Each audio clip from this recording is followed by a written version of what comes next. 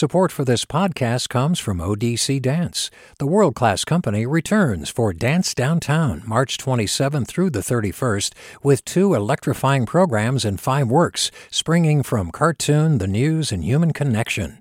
odc.dance/downtown. Support for KQED podcasts comes from Star One Credit Union, now offering real-time money movement with Instant Pay. Make transfers and payments instantly between financial institutions, online or through Star One's mobile app. Star One Credit Union, in your best interest. From KQED.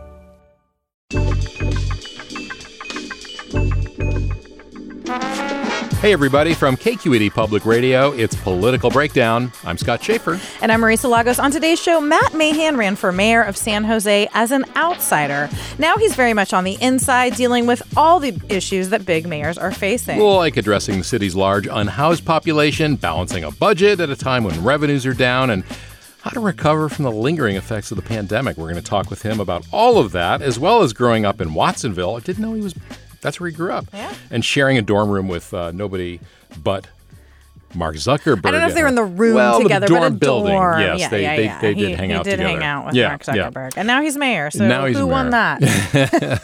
But before we get to that, Marisa, last night at the Reagan Library in Simi Valley, 7 of the Republican candidates for president not named Donald Trump faced off for a debate, if you can call it that. It was really kind of a mud wrestling, shouting match. It was pretty awful. Not only is it does feel a little bit like, why are we even watching this given Trump's just ginormous lead in the polls?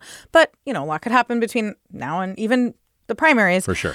But yeah, it was like, I got excited for a moment. I was like, oh, these candidates are actually going to go after the former president. And the only thing they really dinged him on was not being there. Donald not the Duck. 91 felony counts, not getting found guilty of fraud by a judge that very day. It's like, it's just like, it's a time warp. It's very weird. Yeah, and no mention of the shutdown, which were like now, 72, right. 48 hours. How many hours is it? No mention of that whatsoever. But you know who talked about all of that? Governor Gavin Newsom, he was in the spin randomly room. There. Yeah. Well, he claims that I'm sure it's true. The Biden administration or the campaign asked him to go down there and be in the spin room. And then he was on with Sean Hannity, who apparently he'll be joining November 30th for a debate with DeSantis. We'll see if that actually happens. Yeah. Interesting that Newsom told Alex Michelson down in L.A. that essentially he was kind of trolling DeSantis to ask for that. And he feels like, DeSantis is running for president. And he's like, why is he swinging down at me? But yeah, we'll see. I was a little skeptical until last night that debate would actually happen, but both of them said so on live TV, so it feels like maybe they're stuck that'll there. be lively. But hopefully, with only 2 of them, they won't be constantly talking over each other, and we might actually hear some stuff. But the one thing that I did find interesting in that debate was the questions from the Univision reporter, which were so out of left field and so completely different about LGBTQ rights and gun violence, immigration, DACA. Now, of course, they didn't answer hardly any of those questions. Nobody answered anything. But the fact that they were asked on Fox Business, I thought was fantastic. Yeah, it was a weird debate. But yeah, I do think it's fascinating seeing Newsom really come out as this sort of top tier surrogate for Biden. Obviously, he said a million times he's not running next year, but he's certainly relishing this role. And I think it's interesting that he is sort of, being put out there. I think the Biden administration's like, great, we don't have to be at this stuff. But, this weekend, Donald Trump will be appearing in California. He is speaking Friday at the GOP convention in Anaheim. I will be there. And we'll also hear from DeSantis and South Carolina Senator Tim Scott, Vivek Ramaswamy, the tech entrepreneur who really took the most punches, I think, on Wednesday night. Social influencer, apparently, according to Nikki Haley. It's, Trump is going to suck up a lot of the oxygen, of course. What are you going to be looking for? Because there is also, in addition to the candidates, there's this big platform fight over abortion and same-sex marriage.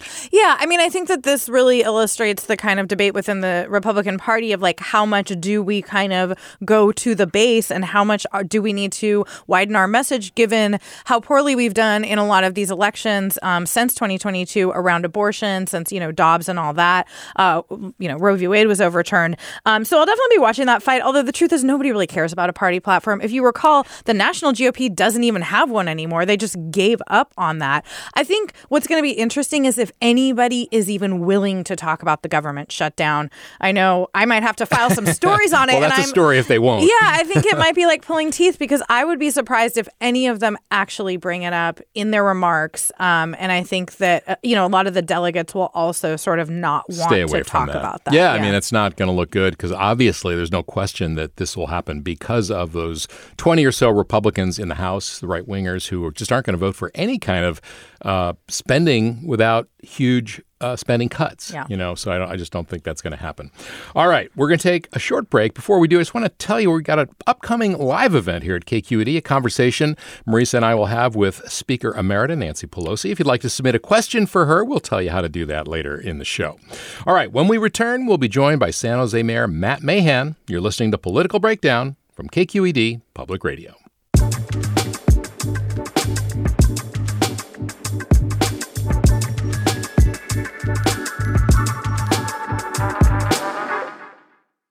Support for this podcast comes from San Francisco International Airport. Parking at SFO is easy when you book online. You can choose dates and times in advance and secure the best rates to make your departure stress-free. Learn more at flysfo.com/parking. Support for KQED podcasts comes from Star One Credit Union, now offering real-time money movement with Instant Pay. Make transfers and payments instantly between financial institutions, online or through Star One's mobile app. Star One Credit Union, in your best interest. And welcome back to Political Breakdown. I'm Scott Schaefer here with Marisa Lagos, and joining us here in the studio is Matt Mahan. The former tech executive was elected mayor of San Jose last year, running as something of an outsider coming from the private sector, but he's here to talk about running California's third biggest city. Mayor Mahan, welcome to Political Breakdown. Thanks for having me. Thanks for coming in. Well, I don't know if you're a fan of the show, but we like to talk about people's bios, like where you came from. And we know you were born in Watsonville, or you grew up in Watsonville, which is an agricultural place. Tell us, what was it like growing up there? Sure. And believe it or not, I was actually born in San Francisco, but we moved down. That's why I corrected myself. Yeah, you're right. Yeah. Good catch. We moved down to Watsonville when I was about a year old, and I grew up in a little farming town on the Central Coast, strawberry capital of the world, Driscoll berries, Martinelli's apple cider. And it was a great place as a kid. I grew up running around the creek and the orchards, but also didn't have a ton of economic opportunity. Our local high school had a higher dropout rate than graduation rate. We had a very high unemployment rate, quite a bit of crime, actually, in the 90s. And when it was time for high school, my mom encouraged me to look at other options. She had grown up in San Jose. I ended up applying to a Catholic school in San Jose called Bellarmine, all-boys Jesuit school. I got in, but we couldn't afford the tuition. And they made me a great deal. They said that if I came over in the summers and worked on the maintenance crew, they would forgive my tuition. I got to ask you, I read that, and as somebody who's doesn't have a lot of experience in Jesuit system, it actually struck me as kind of weird. You're coming in as a more low-income kid, a working-class kid, and you're being told you have to work your way with these guys. And I also wonder if it could be sort of insulting to the maintenance crew. I mean, correct me if I'm wrong, but I don't know. Was there anything kind of weird about that it made you feel more distant from, the rest of your peers? So I will say the school has since discontinued the work-study program, but I did not see it as punitive or otherizing. Mm-hmm. I grew up out in the country, was used to being outside using my hands, would mow lawns and do little maintenance projects to earn side money growing up. So I saw it as an opportunity. I loved it. I loved Bellarmine. It was a really strong sense of community. They really believed in educating the whole person.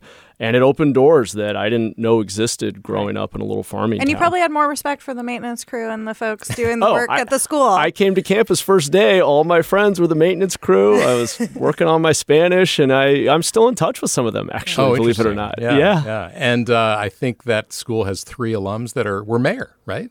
I believe that's correct. Wow. Sam Liccardo, and was it McHenry, maybe? Tom McHenry? Yeah, I thought I read that. That's right. And your mom was a Catholic school teacher, too. Down in Salinas, all-girls Catholic school. And yet she sort of encouraged you to get out of town?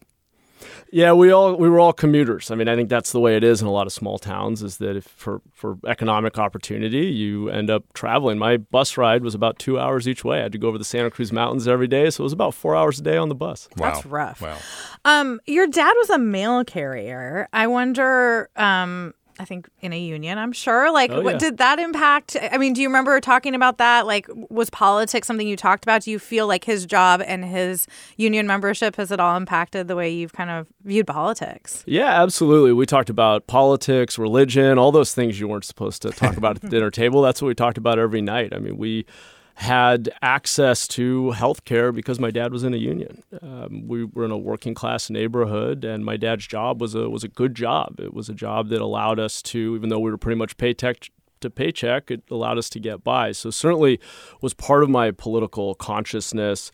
Also, just reading the local newspaper. You'll appreciate this as folks in the media world. I became very politically engaged by reading the Register-Pajaronian down in Watsonville, and then later the San Jose Mercury News. I had a lot of time on the bus, and I would read the paper cover to or front page to back page. And the Merc was an amazing paper. Yeah. Still has a lot to recommend it. But I used to love reading the paper and trying to understand how we can make things better, essentially. We are going to get to your college and also to your time as mayor and the city council and all that. But I have to ask, you were growing up in Watsonville, and I wonder where you were when the Loma Prieta earthquake happened, because it was centered right down there in Aptos. You remember that day? I do very well. I was 7 years old. I have two younger sisters. We're each 2 years apart. And we were home. I believe the World Series was just starting. I was just getting into baseball at that age. I remember my sisters and I were sitting down coloring at the table. I think my mom had just given us a snack and gone out into the backyard. And I will never forget getting my sisters and going out to the doorway, as they teach you to do as a kid, and looking out at my mom in the backyard and literally seeing the earth undulating. It was terrifying, but kind of amazing at the same time. I bet you pay attention to earthquake drills now that you're mayor. Absolutely. That's amazing. All right. So you end up going to this college prep school in San Jose, and then end up at Harvard.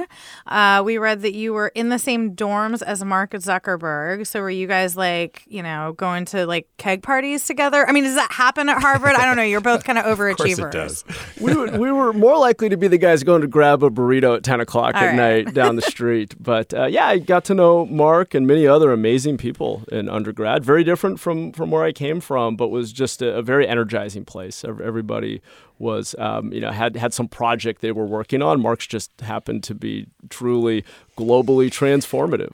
And you had a chance, I think, to work with him. He sort of invited you to join him, and you decided not to. Any regrets about that? Well, I think, that was really actually a little bit later, interestingly. So I came back, and I don't mean to go out of order here, but after college, I spent a year in South America and then came back through a program called Teach for America. I wanted to be back home near my parents who were starting to age. And I was teaching in East Side San Jose and kind of figuring out what to do next. I was thinking maybe I'd go to law school, and I ended up having dinner with Mark Zuckerberg, and he asked me why I wanted to go to law school. I said, well, I want to change the world. I want to make the world a better place. And he said, if you want to change the world, don't be a lawyer. Go into tech, build something, do something different. And so I did end up joining a startup that was one of the first applications on the Facebook platform. I want to ask you a little bit about your time at Harvard, though, before we move on, because, I mean, you must be the guest with the most written about you as a college student that I've ever read. We found an old Crimson Tide article because you were really involved in student government, and you were pretty outspoken about how your kind of political orthodoxy changed at Harvard, but also kind of pushing back. We found this quote where you talked about how a lot of Harvard students are going to go into these lucrative careers and kind of never do anything about the underlying structures around them. So talk about your political awakening there, and what did you take away from that experience?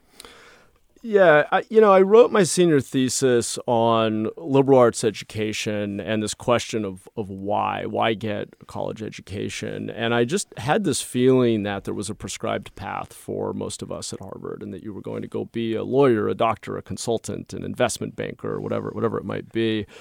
And I just wasn't comfortable with that. It's why I ended up spending a year in South America and then coming back and being a teacher and frankly bouncing around a bit in my early career, because I've always been interested in how you can organize people to create change, create more opportunity, create a better future. And that's probably why tech ended up appealing to me. It was because people were building new things. They were creative. They were using their imagination to ask, why not? Why can't we do something differently? And so that was something that, frankly, for me was a little missing at Harvard in some ways. As amazing as it was, could be a little prescribed, a little stifling, and I wanted to do something different.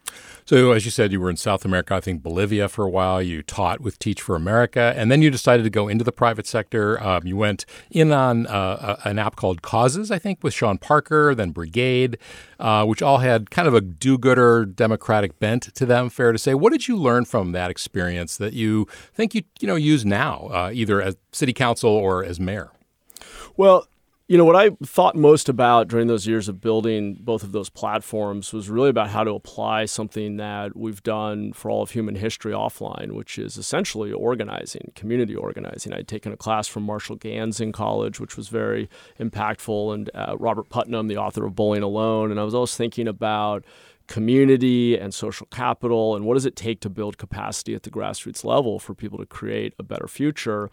And then had this new opportunity, this digital overlay. I ran one of the first, maybe the first political campaigns on the Facebook platform when I was in college. And so I've always thought about, how do we create scale around participation? How do we help people to break out of this enemy we have in modernity, where we feel very small compared to the problems in our community? And I think that the answer to that is collective action, is to plug into something bigger than oneself. And technology makes that possible to scale that wasn't before available to us. And I've tried to bring that directly into government. Again, not to skip ahead, but everything we've done both in the campaign and now governing has been about creating opportunities for civic participation at scale. How do we get our community directly involved? I wonder, as somebody who has straddled these worlds and, who I think even in the tech industry came at it from a slightly different view, what do you think when you see people who have, been very successful in business, who, promise they're going to come in and fix government, that they're going to run it like the private sector?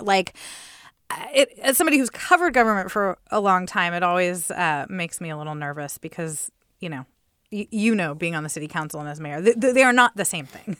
No, they're not. There's some fundamental differences. In government, we have to serve everyone. We should strive to serve everyone equally well and deliver equitable outcomes. You have to serve more people when the economy turns down, too, with less money. That's right. We're in way more lines of business than any company would ever choose to be in. And even when we knock it out of the park, it's not like we have a big profit margin and we can invest in more R&D. There are a number of differences. That being said, I think there is something about the innovation economy we have here in the Bay Area and the way that technology companies have pushed themselves to be highly iterative, to be data-driven, to set objective measures of success and be less ideological about how to deliver the outcome, that I find very compelling and think government can benefit from. When I was in the private sector and we had 18 months of runway before the company was literally out of business, it was very focusing. We had to prioritize. We had to be honest about what was working and what wasn't. And I think we could use more of that culture in government today. You ran as an outsider, especially when you ran for mayor, even though you were on the city council. You were not the choice of labor. And of course, you won. What was that transition like? Kind of running in some ways, I don't want to say against the city council, but, I don't think you had endorsements from the city council. Now you're one of them. What did you have to do to kind of, make amends, if that's the right phrase? I don't know if it was so much about making amends, but I've tried to be very consistent with my colleagues about why I ran and what I'm hoping to achieve while in office. And I believe there's a lot of common ground because we all knock on the same doors. We all serve the same constituents. And while I certainly wasn't the insider pick, I didn't have a lot of endorsements. I was outspent by something like $3 million. I think at the end of the day, my colleagues and I, for the most part, want to see the same change. I think where we differ is sometimes around how to get there. And this is my own perspective on it, but I'm willing to push harder and maybe make folks a little less comfortable because I feel that on a few issues, like homelessness in particular, I just feel a great sense of urgency to deliver better outcomes. And I think we really have to question if what we're doing today is working. And I think in some cases it's not.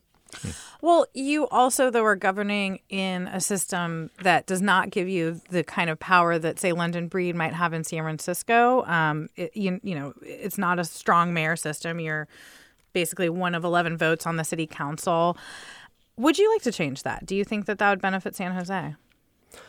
I don't think that there's actually that the structure is what prevents us from creating change. There are days when I would like to see a greater alignment of responsibility with accountability. Certainly, I think there would be advantages to strengthening the role.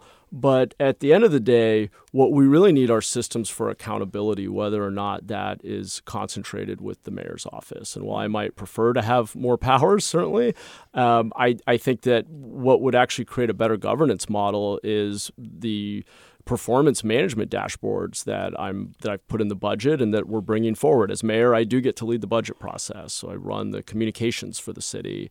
And we will be bringing forward dashboards that take our top few priorities, and that's been a big priority of mine is focus, taking us from 42 stated priorities in our roadmap down to 4. Which are reducing homelessness, reducing crime, cleaning up the city, and being an easier place to invest, and then creating objective measures for how well we are achieving those things, identifying every dollar in the budget, how we are programming our solutions for those outcomes, and then measuring the performance of those programs and policies. That can create a system of accountability and the feedback loop we need, whether or not the mayor has more executive authority. If you're just joining us, you're listening to Political Breakdown from KQED. I'm Scott Schaefer here with Marisa Lagos. We're talking with San Jose Mayor Matt Mahan. This is a fundraising period for KQED. For more information on how to support KQED, go to kqed.org. I'm wondering if those assessments, I know you haven't been there that long, but have you learned already? Do you have some indications of things that maybe just aren't working, or is it too soon really to say? Well, the big debate, as you've probably followed, has been around our approach to homelessness, our use of Measure E funding. One bright spot that I'm very proud of, and I think my predecessor, Sam Liccardo, deserves a lot of credit here, has been the success of our quick build interim housing units. We've seen an 11% decline in unsheltered homelessness year over year. And it tracks quite closely to our expansion of interim housing, these quick build communities where people get their own room, in many cases their own in-suite bathroom, and most importantly, on-site services. We get people into a safe, stable environment as an alternative to encampments and connect them to the supportive services that can really transform their lives. And it seems to be working, and I think we should be doubling down on that and other programs that are working, such as paying homeless individuals to clean up the city. We're seeing that program work as well. I mean, this has been a big debate down there, right? Your push really to take some of the money that has been earmarked for permanent housing and move it into more urgent temporary solutions. Before we get into the details, just talk about your thinking on that, because I think a lot of people would say, yeah, we need to do both. But there is, as you've run up against, a limited amount of money and resources to do this, right? Yeah, certainly we need to do both, but they're on two very different time frames. We have a crisis today. We have thousands of people living outside in terrible conditions. We literally had 246 people die on our streets in Santa Clara County last year. It's unfair and inhumane for those who have no alternative to these encampments. Right now, for our interim sites, we have a waiting list hundreds of people long to get in to an interim site, just to get into shelter. People who want shelter, and we have nowhere to offer them to go. It's also unfair to the broader community, and it doesn't even make sense fiscally.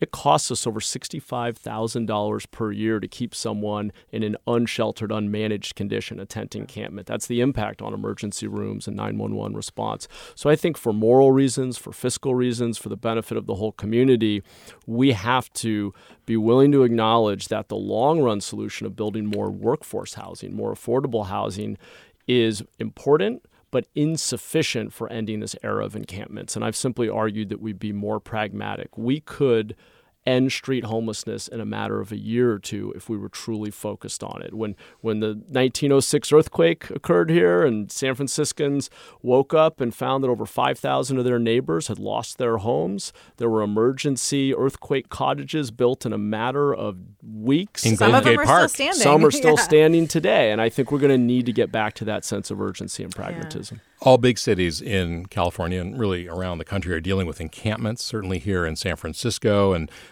The idea of banning them or dismantling them and moving people out has been controversial. There have been court decisions that have made it harder to do that. You've proposed one in San Jose. Tell us about that, where it stands, and what kind of pushback, if any, you're getting on that. Well, I think we need to stop the blame game. We spend a lot of time blaming different levels of government, blaming judges, blaming the homeless. And the truth is, the Martin v. Boise decision, as an example, is not an impediment to us ending the era of encampments. What is the lack of shelter that we have to offer people. The city of Boston, for example, has very comparable levels of homelessness per capita as we have in our large cities on the West Coast, but has a place for most people to be. And so their unsheltered homelessness rate is down around 3%. Most big cities on the West Coast, easily 60, 70% unsheltered. So we are going to have to agree to scale up safe, managed places for people to go. I don't believe it's one size fits all. Certainly for some people, a first stop might need to be a mental health hospital or a drug treatment center, but we need to have a safe indoor place for everyone in our state.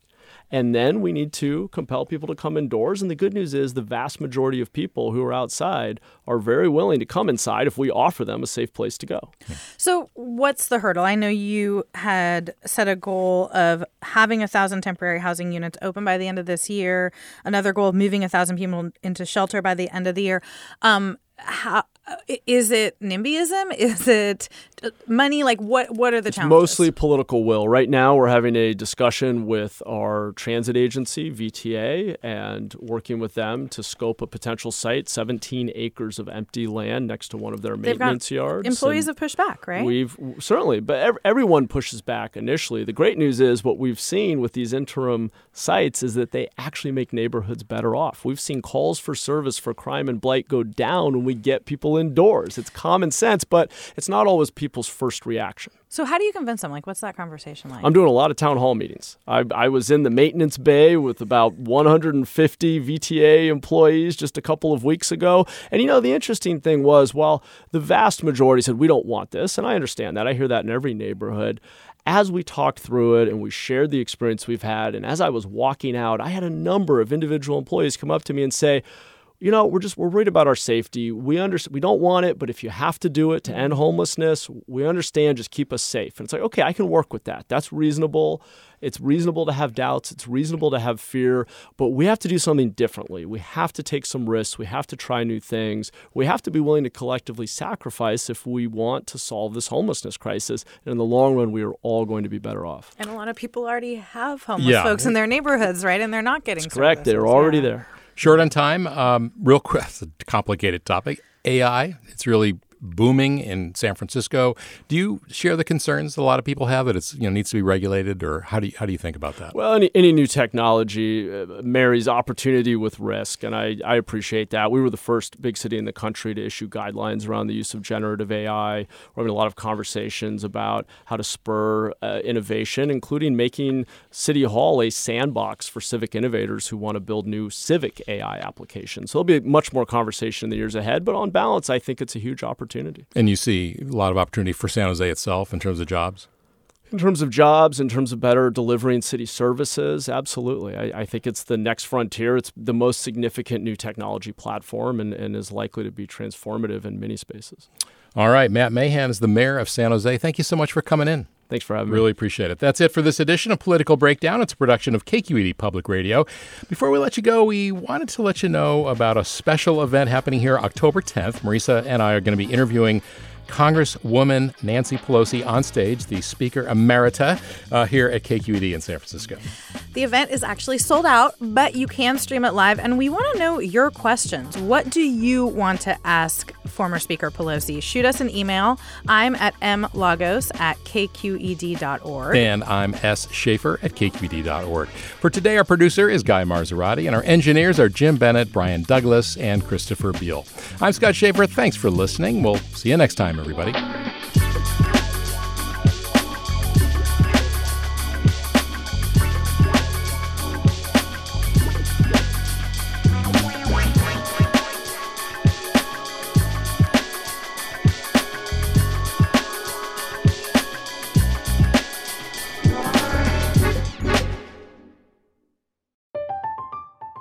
I'm Katya Adler, host of The Global Story. Over the last 25 years, I've covered conflicts in the Middle East, political and economic crises in Europe, drug cartels in Mexico. Now I'm covering the stories behind the news all over the world in conversation with those who break it. Join me Monday to Friday to find out what's happening, why, and what it all means. Follow The Global Story from the BBC wherever you listen to podcasts.